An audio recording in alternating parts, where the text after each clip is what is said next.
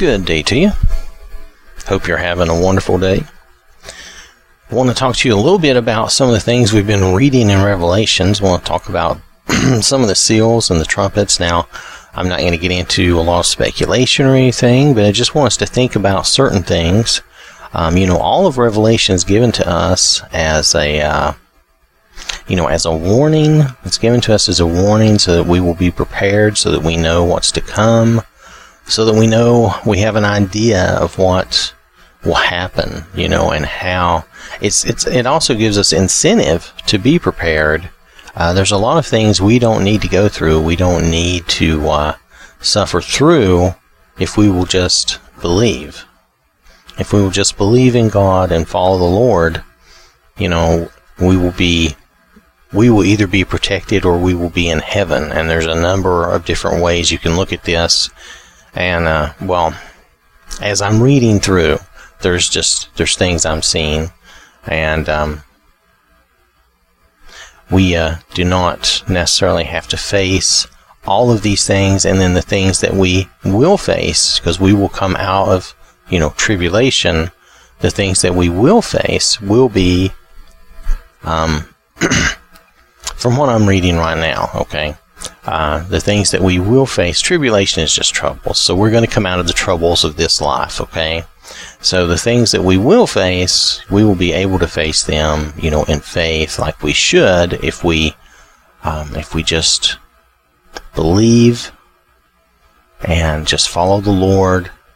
And then a lot of these other things are things that are going to happen to, honestly, it's going to happen largely to non-believers.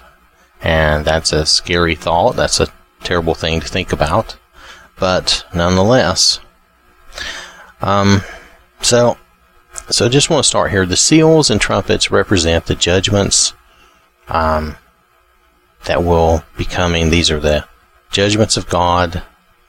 The only hope of escape is God and belief in Jesus. It's only fair that we be warned and that we be aware of these things. And we know it's scary stuff, and we know we don't like to talk about it. And sometimes we don't like to talk about it because some of it is so cloaked in imagery and things that we don't always understand. But there are still important things, even if we don't dig into all of that, okay? There's still important things to take away and learn from Revelation. And one of the biggest things to remember, and I'm going to say it now, and I'll try to say it again at the end. One of the biggest things to remember is that the Lord wins. Jesus wins. He has won. All we need to do is bear up through our troubles in life, whatever they may be, because the Lord has already won. You can read the end of the book there, you can cheat, and Jesus wins, and that's it. That's in a way that's all you need to know. But it's good to read and be aware of this and see how God looks after His children in these cases. So I'm gonna talk about 3 seals here, and I've just chosen these because they are easy. Basically, they are, in my opinion, they are easier to understand, and it's also for the sake of time. So the 3rd seal, and this is in Revelation chapter 6, verses 5 through 6, and I am reading from the Amplified Bible. When he, the Lamb, broke open the 3rd seal, I heard the living creature call out, "Come." I heard the 3rd living creature call out, "Come." I looked, and behold, a black horse of famine, and the rider had in his hand a pair of scales, a balance. And I heard something like a voice in the midst of the 4 living creatures saying, "A quart of wheat for a denarius, a day's wages, and 3 quarts of barley for a denarius, and do not damage the oil and the wine." And this is speaking to, we're talking about famine. We're speaking to a lack of food, how much food will cost, and it's implying here that a quart of wheat for a denarius, a day's wages, meaning that, just to have a little bread, you're gonna have to work all day and give all your money for that day just to maybe have a little bread. So sustenance will be hard to come by and be difficult. And we have people that experience that in life already and have experienced it. So, this is not something that's really that fantastic. This is something people have lived through times like this. People do go through times like this in one way or another. It's not always because there's a famine in the land, but there's a lot of times people go through things like this. Then we have the fourth seal. Now this is in Revelation chapter 6, verses 7 through 8. When he, the Lamb, broke open the fourth seal, I heard the voice of the fourth living creature call out, "Come." So I looked, and behold, an ashen, pale, greenish-gray horse, like a corpse, representing death and pestilence. And its rider's name was Death, and Hades, the realm of the dead, was following with him. They were given authority and power over a fourth part of the earth, to kill with the sword, and with famine, and with plague, pestilence and disease, and by the wild beasts of the earth. So here we've already had famine, but here comes Death and Hades, and they're given authority over a fourth of the earth to kill with the sword and with famine and with plague. So all combined, 25%, a fourth of the earth is, are killed. So whether that's a numerical fourth of the earth, or if that is a land mass fourth of the earth, I do not know. Either way, that would be a big deal. We've already seen a lot of wars that generate a lot of, troubles, like similar, and, we've seen a lot of wars in the world. So again, this is not something that's totally fantastic and out of the realm of possibility. I mean, we know that these things happen, and it looks like this is going to be another big thing like that.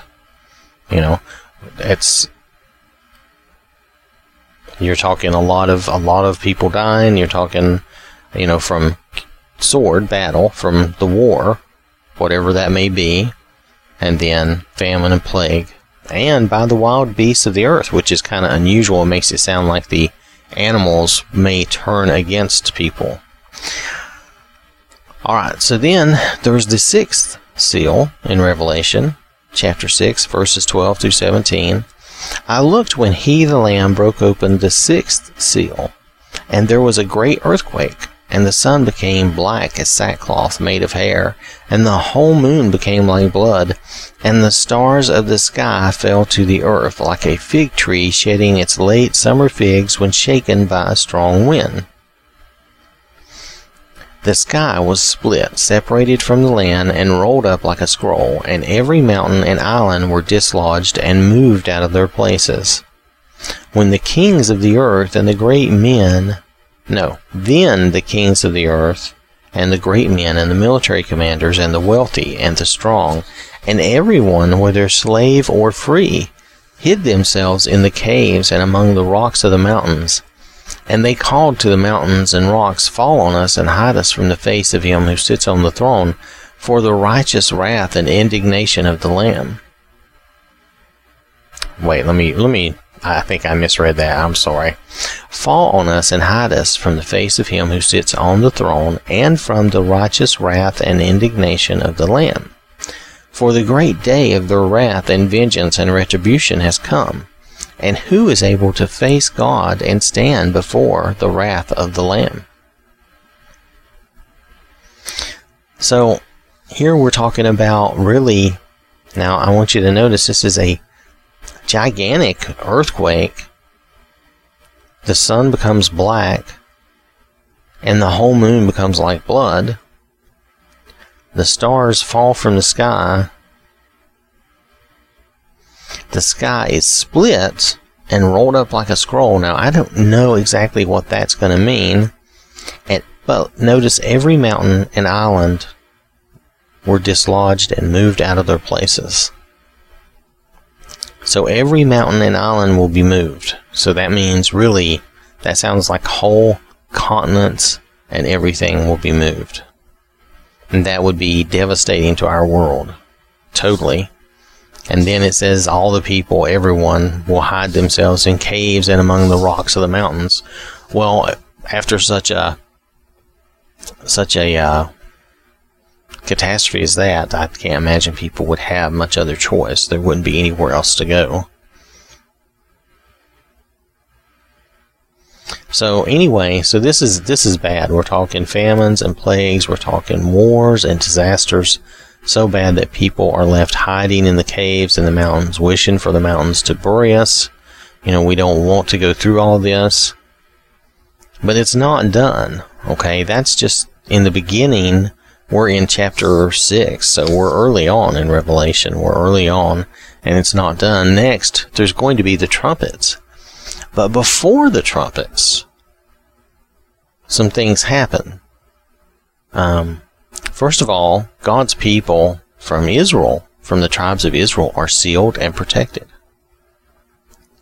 And a vast multitude of Christians, a numberless, they couldn't count. It was too many to count, John said. A vast multitude of Christians are now standing before the Lord in their white robes. They give thanks and praise for their deliverance. They are the ones that come through the tribulation. And tribulation just means troubles. It could just be the troubles of life to that point. I'm not going to try to get into a lot of speculation on that. Or it may mean that they just went through the seals that were just talked about. And mind you, I just read 3 of the seals. I did not read them all. So there's a vast multitude of Christians in their white robes standing before the Lord and giving thanks and praise because they have been delivered. Now, further on in Revelation, there's going to be trumpets, and the first 4 trumpets are the ones that I just chose them here because they're quick. Gives us a little they're quick and easy to understand. Okay, so it's not something that's going to take a lot of time, and there's not a lot of speculation. We can read this, and I think it's easy to understand what they're talking about. So, this is starting in Revelation chapter 8, verses 7 through 13. The first angel sounded his trumpet, and there was a storm of hail and fire mixed with blood, and it was hurled to the earth, and 1/3 of the earth was burned up, and 1/3 of the trees were burned up, and all the green grass was burned up. Now we understand what it's saying here. This is pretty plain. There's a storm of hail and fire, and it says mixed with blood. And 1/3 of the earth is burned up, and 1/3 of the trees and all the grass. So that's 1/3 of the earth. That's a huge deal. The second angel sounded his trumpet, and something like a great blazing... No, I'm sorry, I missed a word. The second angel sounded his trumpet, and something like a great mountain blazing with fire was hurled into the sea. And 1/3 of the sea was turned to blood, and 1/3 of the living creatures that were in the sea died, and 1/3 of the ships were destroyed. Now, we don't know exactly what this mountain blazing with fire is, and we don't need to know necessarily. There's a lot of things you could speculate, but it's something like a great mountain blazing with fire is hurled into the sea, and 1/3 of the sea is basically totally ruined. I mean, it's turned to blood. 1/3 of the creatures living in the sea, of course, in that area, they're killed. And any ships that are there, 1/3 of the ships, any ships that are on that part of the oceans are going to be destroyed. So, this is another catastrophe that's going to happen. The third angel sounded his trumpet, and a great star fell from heaven, burning like a torch, flashing across the sky, and it fell on 1/3 of the rivers, and on the springs of fresh waters. The name of the star is Wormwood, and 1/3 of the waters became wormwood, and many people died from the waters because they had become bitter, toxic. So, whatever this is, it says a great star fell from the heaven burning like a torch flashing across the sky, and it pollutes 1/3 of the rivers, or the fresh water, 1/3 of the fresh water in the world, and it will become toxic. And many people will die from that water. The fourth angel, this is verse 12, the fourth angel sounded his trumpet, and a third of the sun, and a third of the moon, and a third of the stars were struck, so that a third of them would be darkened, and a third of the daylight would not shine, and the night in the same way would not shine. A third of it would not shine. So everything's going to be dimmer by a third, including stars, the sun, and the moon. So, and it just says that they were struck. So I'm not sure exactly how that's going to be, but the whole world will be darkened. That's the point. A third by a third. Now, here in verse 13, this portends to what is to come, judgments to come. So I included this even though it's not a trumpet and it's not a seal. But verse 13, then I looked, and I heard a solitary eagle flying in mid-heaven for all to see, saying with a loud voice, Woe, woe, woe, great wrath is coming to those who dwell on the earth because of the remaining blasts of the trumpets, which the three angels are about to sound, announcing ever greater judgments. So for any of us here, we can see that things are terrible.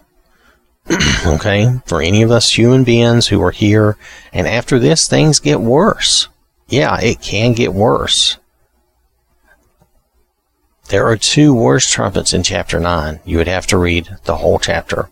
And I didn't want to read all of that, but I do want to read a few verses from chapter 9. So I want to read chapter 9, verse 6.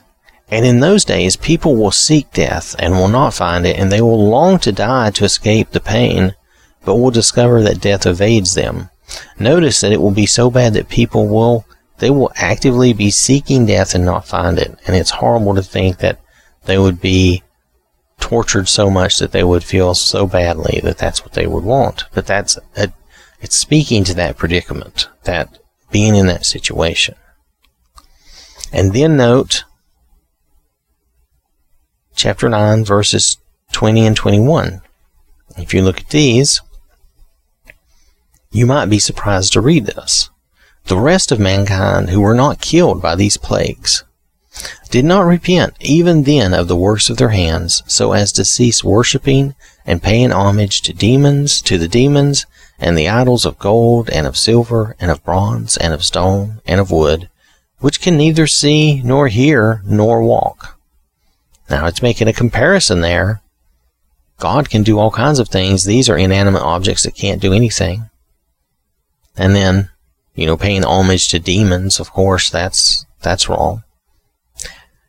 Verse 21, and they did not repent of their murders, nor of their sorceries, their drugs or intoxications, nor of their immorality or sexual immorality, nor of their thefts. They did not repent after all they had gone through. After everything they had seen and been through, they still did not repent. They would not humble themselves and not repent, even to save themselves. So, I've read and talked about all of this because this is scary stuff. This is horrible things that we don't want ourselves or others to go through. We don't want these types of things for anyone.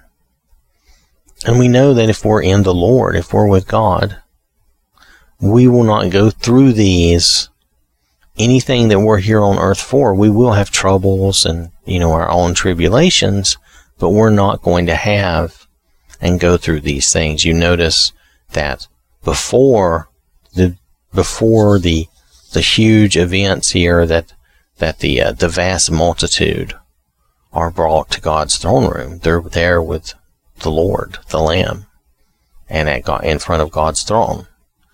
So they're there in the throne room, and it's a vast number, more than can be counted. It's more people. While we say the road is narrow and few will find it, and relatively few will, there's still going to be a vast number of Christians. We are not alone by any circumstance. There's a vast number of Christians that are going to come through all kinds of times, and that have already come through all kinds of times. So there's going to be this vast multitude, and that's where we should be. And in a way, while we may not be the children of Israel, in a way we will still be sealed and protected by God. We will not be going through all these things, because God takes care of his people, just like he took care of the Israelites in Egypt. And just like it says, he's sealing them and protecting them here as God's own. And then he does that, and then yet suddenly there's this vast multitude brought into heaven. So I don't know this yet, and I haven't finished reading Revelation, of course. So it almost sounds like, we're brought up out of that, away from the things that are about to happen, which makes sense along with what was going on in that chapter. So we need to make sure that we help others, that we point this out to others. We want people to avoid this. We can easily avoid a great deal, if not all of this, by faith, by repenting, by being baptized. Notice here in those verses, they refused to repent even after all the things that had happened, and there's more coming that I'm not including here for the sake of time. People can easily repent. They can easily repent and be baptized and be saved from these judgments that are about to come, that they will come at some point. I say about to come, but they are going to come at some point. And if you take all of this in a less literal way and you look at it as maybe just more of a personal thing in our personal lives, just knowing that if we repent and we're baptized, that will save us from a lot of troubles, a lot of tribulation, a lot of troubles in our life can be avoided by following the Lord and learning and doing, learning from him and doing as he does. So we can avoid a lot of these horrible, awful things. Yes, we do live in this world, and we're Christians, and we're going to have some troubles and some tribulations, but just knowing that we have the Lord with us, God with us, makes a huge difference. And there's a lot of help and a lot of comfort to be found there. So, and finally, I want to make sure that I mention that, remember, okay, this is cheating, and you can cheat. The Bible is a book. You're allowed to cheat. You can look at the end. You can read the end, and remember that Jesus, our Lord, our Savior, has already won. He wins. That's, we end up in heaven, and God takes care of us, and there's verses about that too. And we are Jesus' flock. He is our shepherd, and he will lead us to these waters of life. And it's just, you can read these scriptures, you can read through Revelation. Revelation does not need to be a scary thing. Yes, it has a lot of stuff in it that is scary, but if you will notice, for believers, for those who will be for God, with God, and be his children, there is not a lot to fear from Revelation, because in the end, Jesus and God, they win, they rescue us, they save us. And so in that sense, we win, not through any great doing of our own, but just because we follow them and we stay faithful to them. So just remember that. I know Revelation can be scary, and people try to avoid some things like that. It can be uncomfortable, but you don't have to avoid it. You don't have to be scared of it. There's a lot of parts of it that you may not understand, that we could sit and speculate about a lot of things, but that's not really what I'm trying to do. Is get practical applications out of it, and just reaffirm and encourage and make sure that we know and we realize that, hey, these things sound scary and they are scary, but in the end, we're in heaven, and Jesus and God, they are victorious, and that's where we want to be. That's how we want it to be. Okay? All right. Thank you very much for listening. Hope you have a wonderful day. May God bless you and keep you safe. And remember, God loves you.